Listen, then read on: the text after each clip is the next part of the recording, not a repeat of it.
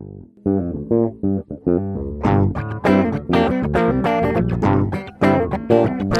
everyone, it's Khaki Purdue, the host of Look Both Ways Financial.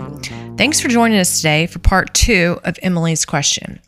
Last week, we heard from Emily that she was struggling to get her partner to open up about his finances. I wanted to circle back and make sure that we address her credit card debt. I didn't read the second part of Emily's question. She says, the home we live in is solely under my name.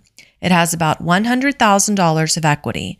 I've been considering a HELOC, which would have a far better interest rate than my credit cards. Should I use the HELOC to pay down my credit card debt? For some people, it can be difficult to even open all of the credit card statements to get an accurate amount of debt. They're afraid to even know the number. Then, once they have the number, shame can take over. And we talked about shame last week and how shame will prevent solutions from appearing. So, Emily, I think you're far ahead of the game. You already know your number and you're already thinking about solutions. Credit card debt is usually an unsecured debt. An unsecured debt is not backed by any assets. So, if someone decides not to pay back their credit card debt, it will damage your credit score and you're going to rack up a ton of interest, but you're not going to lose your home. Let's contrast with a HELOC. That's a home equity line of credit. The HELOC is absolutely a secured debt because it is attached to your home. If you default on the HELOC, then they can take your house. Let's play out another scenario. What if you take out the home equity line of credit and pay off both your credit card debt and your partner's debt? Since you are not married, either one of you can decide to leave the relationship at any time. And what if you break up? Your partner gets to walk away debt-free, and you are stuck paying off the HELOC with the risk of losing your home if you can't pay it back. Here's the thing with credit card debt. I want you to put all the solutions on the table, and you're already doing this. Go through the pros and cons of each solution until you find something that works and that you're okay with the pros and cons. Emily, I want you to get really creative. How can you bring in more money? Can you get another job? Can you rent a room in your home to bring in more money? Can you cut back on your other expenses? Write down a list of all the possible solutions.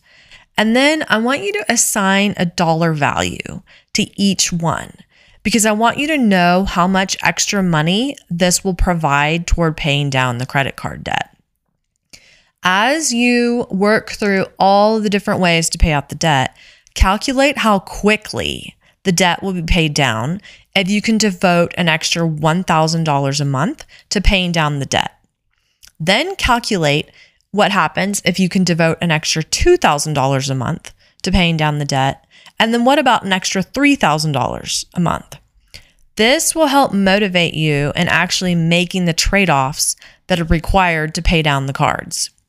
If you don't know how to calculate the credit card payoff timeline, Look Both Ways Financial does have a template and we can help. This step is very important. Do not skip it. Knowledge is power here. And having the knowledge of exactly how much faster you'll be out of debt is big time power. Next, why not involve your partner here? Tell him, I have an idea and I want to get your input. This will start the conversation of letting him know that you value his thoughts, and it is an approachable way of bringing up the subject. Just tell him, I have $20,000 of credit card debt and I want to pay it off. I was thinking that if I get a part-time job, I can have the debt paid off in 12 months. And find out what he says. Here's how this could impact our life together. And it's really important to me to have the credit card debt paid off. What do you think? This may be an eye-opening conversation. He might be very supportive. And also, he might work on his own debt at the same time. But it could go the other way. He might not be helpful at all and basically throw a wet blanket on all of your ideas. You might then evaluate if this relationship is actually good for you long term. But back to the debt. Once you have started implementing your credit card pay down solutions, I want you to celebrate that first $1,500 that you pay towards your credit card debt. It's important to take the wins along the way.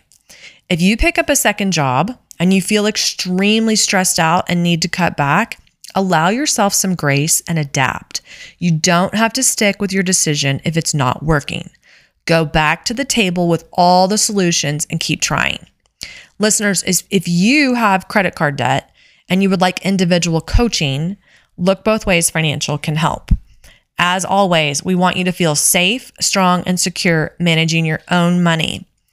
If you enjoyed the podcast, please leave us a review. That's helpful. Our music is composed by Noah Jacobs. Please stay tuned for the disclosure.